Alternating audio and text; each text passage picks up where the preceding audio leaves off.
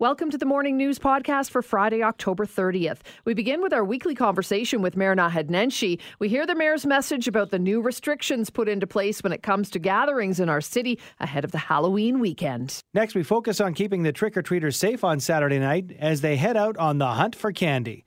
Tips from Calgary EMS Public Education Officer Adam Loria from the Halloween Partners for Safety program. It's a topic everyone seems to have an opinion on: street parking in residential areas. 770 CHQR roving reporter Dave McIver steers through the issue of whether or not a homeowner has rights to the curbside parking space directly in front of their house. Then we head stateside. With 4 days left until the U.S. federal election, we get a rundown on what candidates have planned this weekend.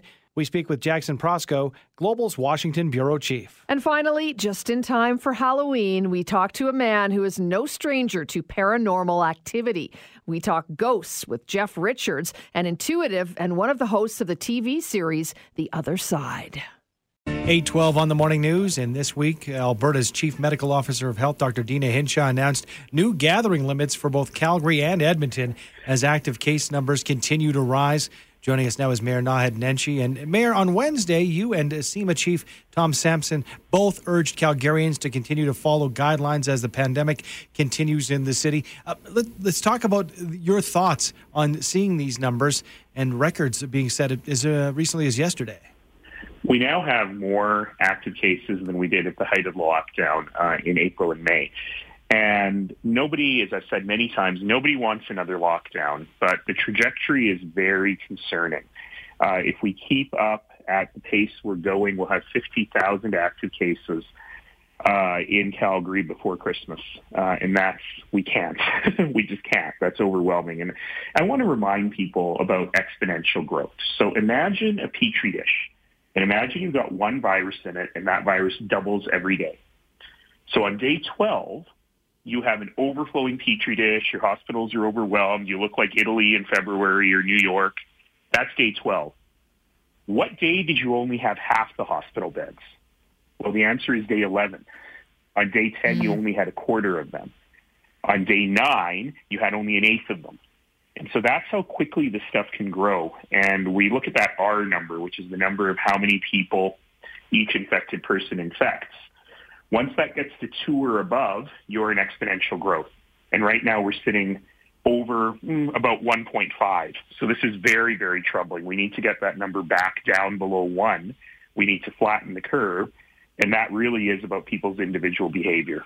And, Tom Sampson gave an analogy on Wednesday, which I thought was helpful. Let's say your R number, your budget is 1, right? And so your budget is $1. And you've got to spend a quarter on essential services. You've got to spend a quarter on keeping schools open. You've got to spend a quarter on keeping businesses open. That means that you've got very little room to play with. So all that optional stuff, Halloween parties, social gatherings, things that you don't need really to do right now, that's the stuff we just can't afford. And we are ahead, obviously, of the Halloween weekend, and hopefully people are foregoing those big parties this weekend. And, as you've been asking and officials right across the province, keep those social bubbles small, wear masks, and safely trick-or-treat, because Halloween is certainly not canceled in our city. No, trick-or-treating is fine. Just be thoughtful and careful. Wear a mask and a mask. Make sure you're covering your nose, your face, and your mouth. And make sure you're staying within your booble, as I call it, for Halloween. Small groups, stay outdoors. Parents, if you can figure out a way to do this, maybe have some candy that you bought yourself at home. The kids can enjoy that night so that you can isolate the candy you pick up, maybe wipe it down just to be on the safe side. That would be helpful. If you're someone who is going to be giving out candy, make sure you're wearing your mask. Make sure you're hand sanitizing a lot. If you want to use a gardening tool or a reacher to hand out the candy or a cardboard tube like Tom Sampson does, that's okay too. It's just a matter of being a little bit safe and giving the kids that experience. But I'm telling you, no house parties, no pub crawls. This is not the year for it. It's fine. Oh, and of course, I have to remember my annual PSA, my annual public service announcement. Here in Calgary, sexy mayor, not an appropriate Halloween costume. It's not. It's already taken. Oh, Andy. Sorry. My plans are canceled. I'm wondering, to that point about house parties, how active would bylaw officers and CPS, for that matter, be this weekend when it comes to keeping an eye out for maybe huge house parties that might be happening, or huge gatherings at different venues. Well, like always, police officers and bylaw officers will break up big, loud parties, as they always do. But you know what? I've been telling people, talk with your neighbors, don't tattle on them, and so on. No, can't do that anymore. Tattle on them. You see a big party going on next door, you call 311. Okay, fair enough. Good reminder. Before we let you go, one word, one answer, your favorite Halloween candy to steal from the children. Borrow from the children. Well, you can't borrow it and give it back. You can give them the wrapper. Yeah, weirdly, I don't drink coffee, but I love Coffee Crisp. Okay, fair enough. Well, happy Halloween weekend to you, Mayor. Thank you so much for joining us. Thank you. Happy Halloween, everybody. That is Mayor Naheed Nenshi. 6:19 now, and the Partners for Safety program is an initiative of Calgary's Child Magazine, and for the 25th year, emergency services and partner agencies across the city will come together to make sure the kids have a safe Halloween. With all the details, we're joined this morning by Adam Loria, Public Education Officer with EMS. Hi, Adam. Hello, good morning. Thanks for having me. Hey, thanks for joining us. I know you're dressed up as a paramedic for Halloween this year, and apparently one of the hottest Halloween costumes as people dress up in our very much loved and respected frontline workers this year. Did you know that? It's one of the hottest costumes this year. Good to hear. Also, I've been dressing up as one for a few years now. It's worked well. It's working well for you. Tell us a little bit about this program and what you guys will be doing out on the streets tonight. Absolutely. Emergency services, along with a few other City of Calgary departments, we've teamed up with Calgary's Child for a number of years. Very successful program. And essentially, we're just all putting our minds together to ensure that Calgarians and Albertans are safe while trick-or-treating. This year's a little bit of a slightly different story. Obviously, with COVID-19 in the mix, you need to be extra safe. Let's talk about the different players involved in the Partners for Safety, Adam. What are the different groups? Yeah, absolutely. Obviously, emergency medical services, so EMS, Alberta's paramedics, Calgary Police, Calgary Fire, Calgary Transit, Bylaw, Calgary 911, and I'm sure I'm missing a couple there, so I apologize ahead of time, but those are definitely the few players. So, Adam, what do we need to know? Kids are out trick-or-treating, mom and dad maybe with them, maybe not. If something goes wrong and they're looking for some help, what do they do? Yeah, this year, like I just mentioned, we're sort of, there's two subsections to our safety messaging. So the first subsection is COVID-19 related. So definitely trick-or-treaters bring hand sanitizer and make sure to use it frequently. Ideally, if you can, safely, somewhere wash your hands routinely. That would be preferential, but sanitizer for sure. Stay at least 2 meters away from people that are not in your cohort, and consider a costume this year that you can incorporate a cool or neat mask or face covering, and keep it on throughout the venture. Now that's for trick-or-treaters. For homeowners or people that will be handing out candy, you got to think outside the box this year in regards to handing out candy if you choose to do so. So ideas such as ramps or tubes or using tongs that will help you maintain that physical distancing of 2 meters is asked, and as well obviously wear a face covering or a mask when not able to maintain that physical distancing.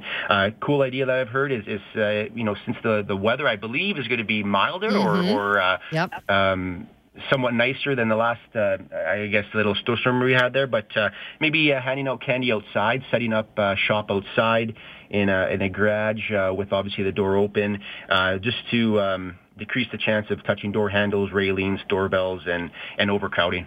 Great tips, and we'll keep our eyes peeled for the Partners for Safety tomorrow night. Thanks so much, Adam. Thanks for having me. Have a great day. You too. That's Adam Loria, Public Education Officer with EMS. 6:09 on the Morning News Halloween edition. It's time to check in with our 770 CHQR roving reporter. Dave McIver joins us now with a topic that everyone has an opinion on. It's a topic that will make people's blood boil. Parking in front of your home. Do you own that parking spot? A little backstory. A few nights ago, someone parked in front of our house, so my wife had to park across the street. When she got up for work the next morning, there was a note on her car. I won't read you the whole thing, but essentially it said, "This is your neighbor's spot, and you should understand the etiquette of your street. Now, we'll get to the etiquette part in a second, but first I wanted to chat with some Calgarians and get their thoughts on whether they actually think that spot is theirs. Mike, Tina, and Ken all chatted with me about the topic. It depends on whether or not you're paying for a parking pass or not. You know what I mean? Like what the city's thinking about doing about charging people for a parking pass. To me that says that the city is charging you for a service now. So I think you should have the right to park in front of your house. Other than that, it's always been my experience that it's kind of a mutual respect thing. You try not to park in front of somebody else's place, and you hope that they don't park in front of your place. But outside of that, you don't have a right to that spot unless you're paying for it. Mike said something interesting there. If you're paying for the permit to park on that street, then you should own the spot. So I checked in with Todd Sullivan at Calgary Parking Authority to ask him that question. If you live on a permit parking street, do you own the spot in front of your house? No. So the residential parking permit, all that actually does is it allows us to prevent people who don't live in the area from parking there. It doesn't guarantee anyone parking in front of their home, and anyone who has the same permit can park anywhere within that permit zone. It does not have to be directly in front of their house at all. So it turns out, even with the permit, that's still not your spot. What about Ken? Does he think that the spot in front of his house is his? Yes, it is. I think it is, definitely. Because there's neighbors across the street. They've got two families living in their house. They have 4 vehicles. And 9 out of 10 times, they got one of their vehicles parked in front of my house. And then I have to park down the street. Now, Ken wanted me to add that if he's paying property taxes and shoveling snow off the city-owned sidewalk, then he should own the spots in front of his house. So, does he? Let's check back in with Todd. No, absolutely not. Any public street is entirely owned by the municipality, or depending on where you might be, it might be the province, but it is definitely not the homeowner. At the edge of your property line, which for most people is actually the edge of your lawn, so it doesn't even come into the sidewalk, that's where your ownership ends and where any control ends as well. So what about Tina? I asked her the same question about the spot in front of her house. Well, I know technically it's not, and I know it is public, quote unquote, but I do feel that, it's ours because it's in front of our house. So, I guess I do feel it's ours, even though I know it's not. And I think a lot of Calgarians feel that way. But Tina did say something that really resonated with me when I asked her what she would do if someone was parking in front of her house continuously. On a regular basis, if I knew who they were, I would maybe go talk to them. The good old neighborly conversation. Something that I think a lot of us don't really have anymore. What happened to talking to our neighbors? What are your thoughts? I'm Dave McIver with Global News Radio, 770 CHQR. Good one. Talking to your neighbor. What do you talk to your neighbor? First of all, we'll open up the text line 403-974-8255 if you want to comment on that, for sure. Interesting topic, though, Dave. And all started with a note on your wife's car. And I think anybody who has a house and doesn't have a driveway or a garage assumes that spot should just be theirs, right? Look, we try and park in front of our house and nowhere else on the street. There's no doubt about it. And yeah, when somebody parks in front of our house, we get a little irked. But I did know that it's not our spot. We do not own that spot. And it sucks for to know that. But it is the law and it is the way it is. Now, the etiquette part, I don't understand that because it goes back to the neighborly conversation. We've only talked to a couple of our neighbors, and there's, a ton of spots. I counted the cars on my street this morning. There's 19. There's probably room for 40 to 45 cars. There's lots of space. There's lots of space. So that was a passive-aggressive move by your neighbor who could easily have come over or left a note on saying, hey, I'm at, 44... Come talk to me drive. Yes. And you could have gone and visited them and had a chat. Exactly. And I think that's kind of the point. Of course, I wanted to get the information across that, that's not your spot. But I think it leads to the bigger conversation of why can't we have that conversation together?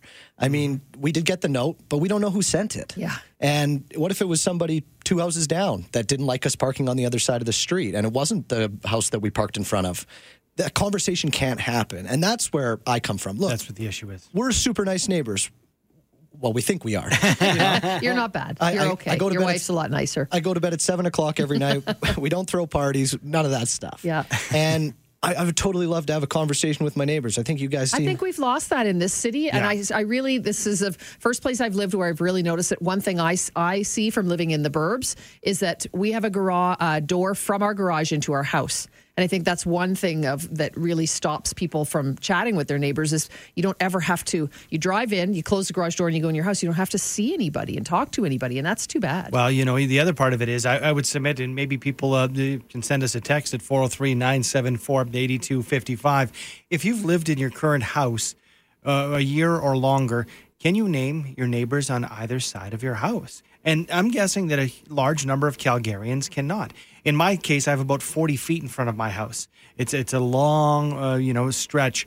I do like to park in front because a lot of times I'm carrying in 2 toddlers and perhaps groceries. I like to park right in front, but guess what? You could fit 5 or 6 cars in front of my house, I swear, because of the way it's on the corner and it starts in the alley.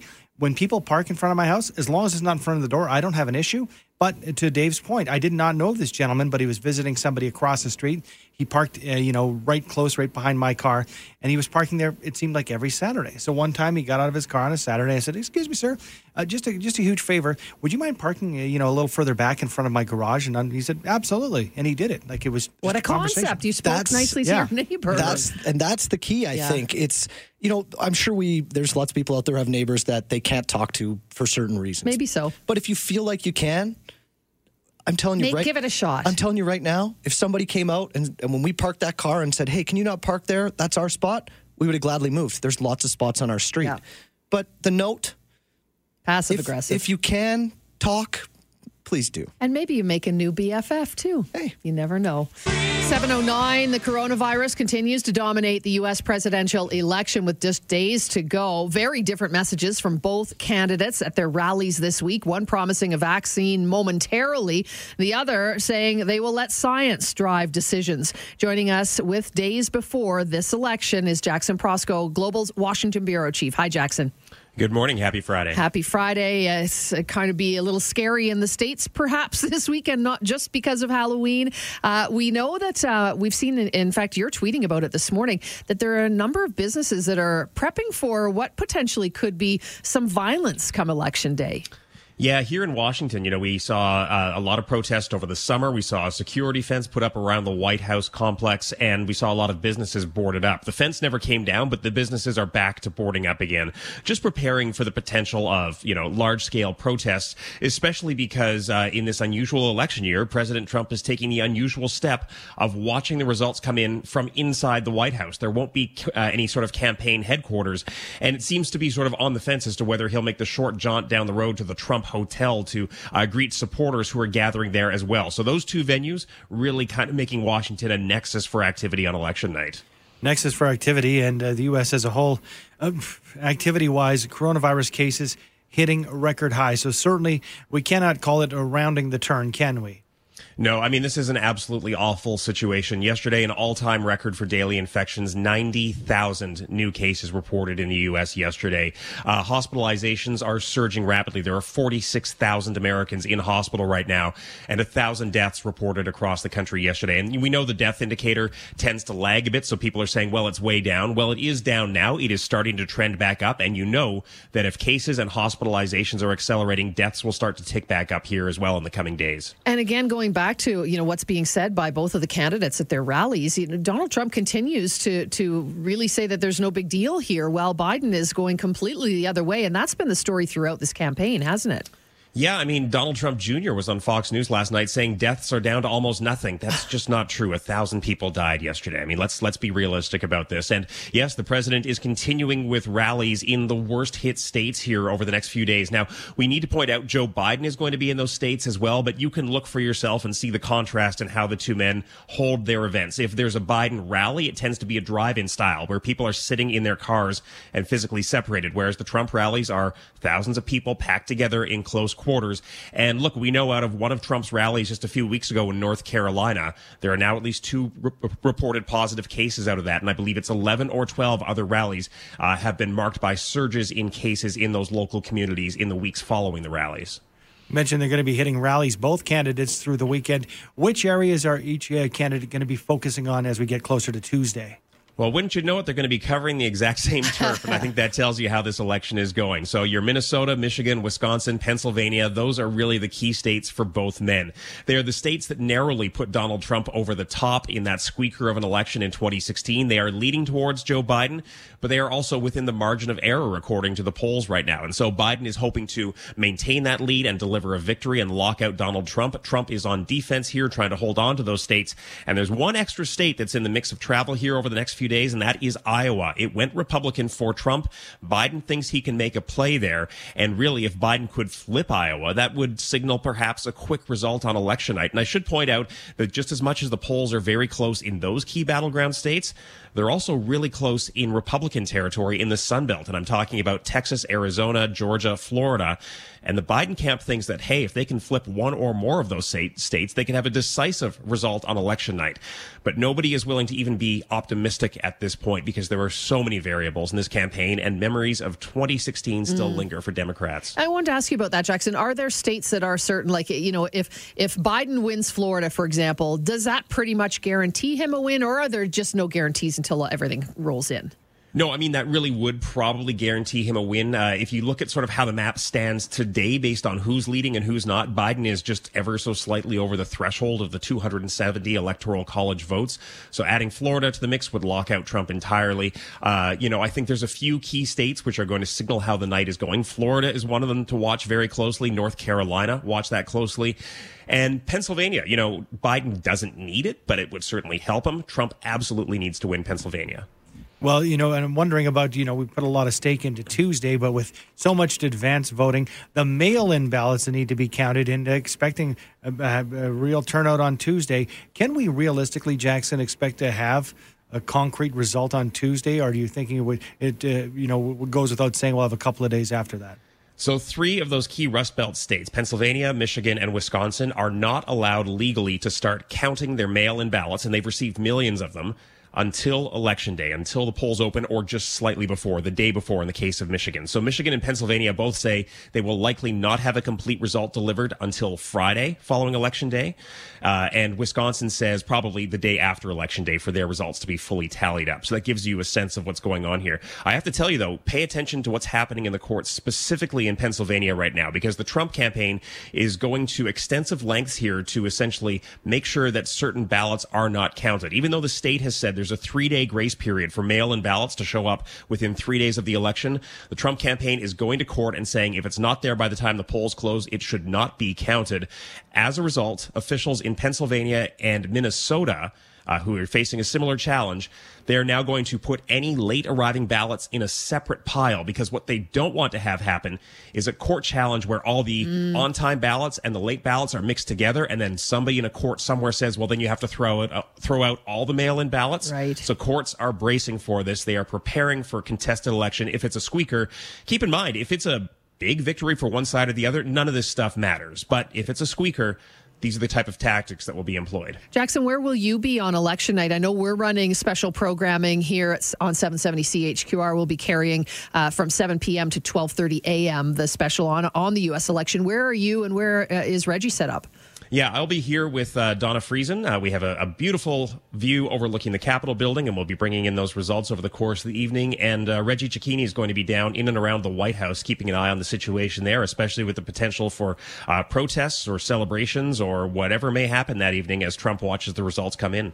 How about this weekend? Do you work all weekend ahead of something like this, or do you actually have a couple of days off? Well, downtime is a relative term this close to an election. So if I'm not working, I'm doing a lot of reading. Let's put it those ways. And worry not, I've penciled in at least 4 hours where I can get some sleep between Tuesday night and Wednesday morning. Oh, then you'll be just fine. That shouldn't be an issue. Well, it's going to be interesting to watch this race. I mean, we know polling Biden's leading, but we know what happened in the 2016 election, as you've talked about so many times. So we'll all be following along with you and really watching the outcome of this election campaign. Yeah, if you've got coronavirus insomnia, it's probably replaced with election insomnia these days. We'll be checking back in with you, no doubt, Jackson. Thanks. Take care. That is Jackson Proskow, Washington Bureau Chief for Global News. Coming up on 8:43, and cast member of the TV series The Other Side, intuitive Jeff Richards investigates the paranormal on a daily basis. He's even conducted an investigation right here in Calgary. Jeff Richards joins us now to talk a little more about how to know when you're in the presence of a spirit. Good morning, Jeff. Good morning. Thanks for being with us. I would imagine Halloween's got to be your favorite holiday, but I'm curious, do actual spirits come out at Halloween, or is this just something we've made up? You know, there's sort of this, I guess, sort of misconception that spirits are more active around this season. I mean, historically, it does seem that, I get more calls. There are more cases that do seem to pop up in October. That may simply be that people are feeling a little spookier. But, and naturally and on the whole, I don't necessarily think that October or the Halloween season does have more of a bearing or less of a bearing on increased spirit activity, because I think, it's all the time. The spirits are there and they're willing to communicate. They're going to do it whether it's Halloween or not, really. Okay, Jeff, you say it's all the time. They're here. They're around us. How can the layperson, a non-intuitive, know that they're in the presence of a spirit? Well, first and foremost, I get calls all the time from people who are looking to be put in contact with their deceased relatives. And sometimes, because of popular culture, people will look towards spirit mediums and, the things that they see on TV, ladies coming up to people in grocery stores saying, hey, I see the spirit of your deceased relative beside you or what have you. And what I often tell people is if you feel a sensation around you that is like, putting your hand through spider webs or sort of this tingling sensation that you can feel around your body, at that moment in time, you sort of have to tune in and listen to, what your gut is saying, what your instincts are saying. It's often very, very simple to feel or to understand if there's a spirit around. They can manifest with noises. They can manifest with smells and olfactory response. Sometimes we will hear reports of people smelling cigar smoke or a specific type of perfume in an area. Quite often those are markers of spiritual activity. But the feeling, the sensation, listening to,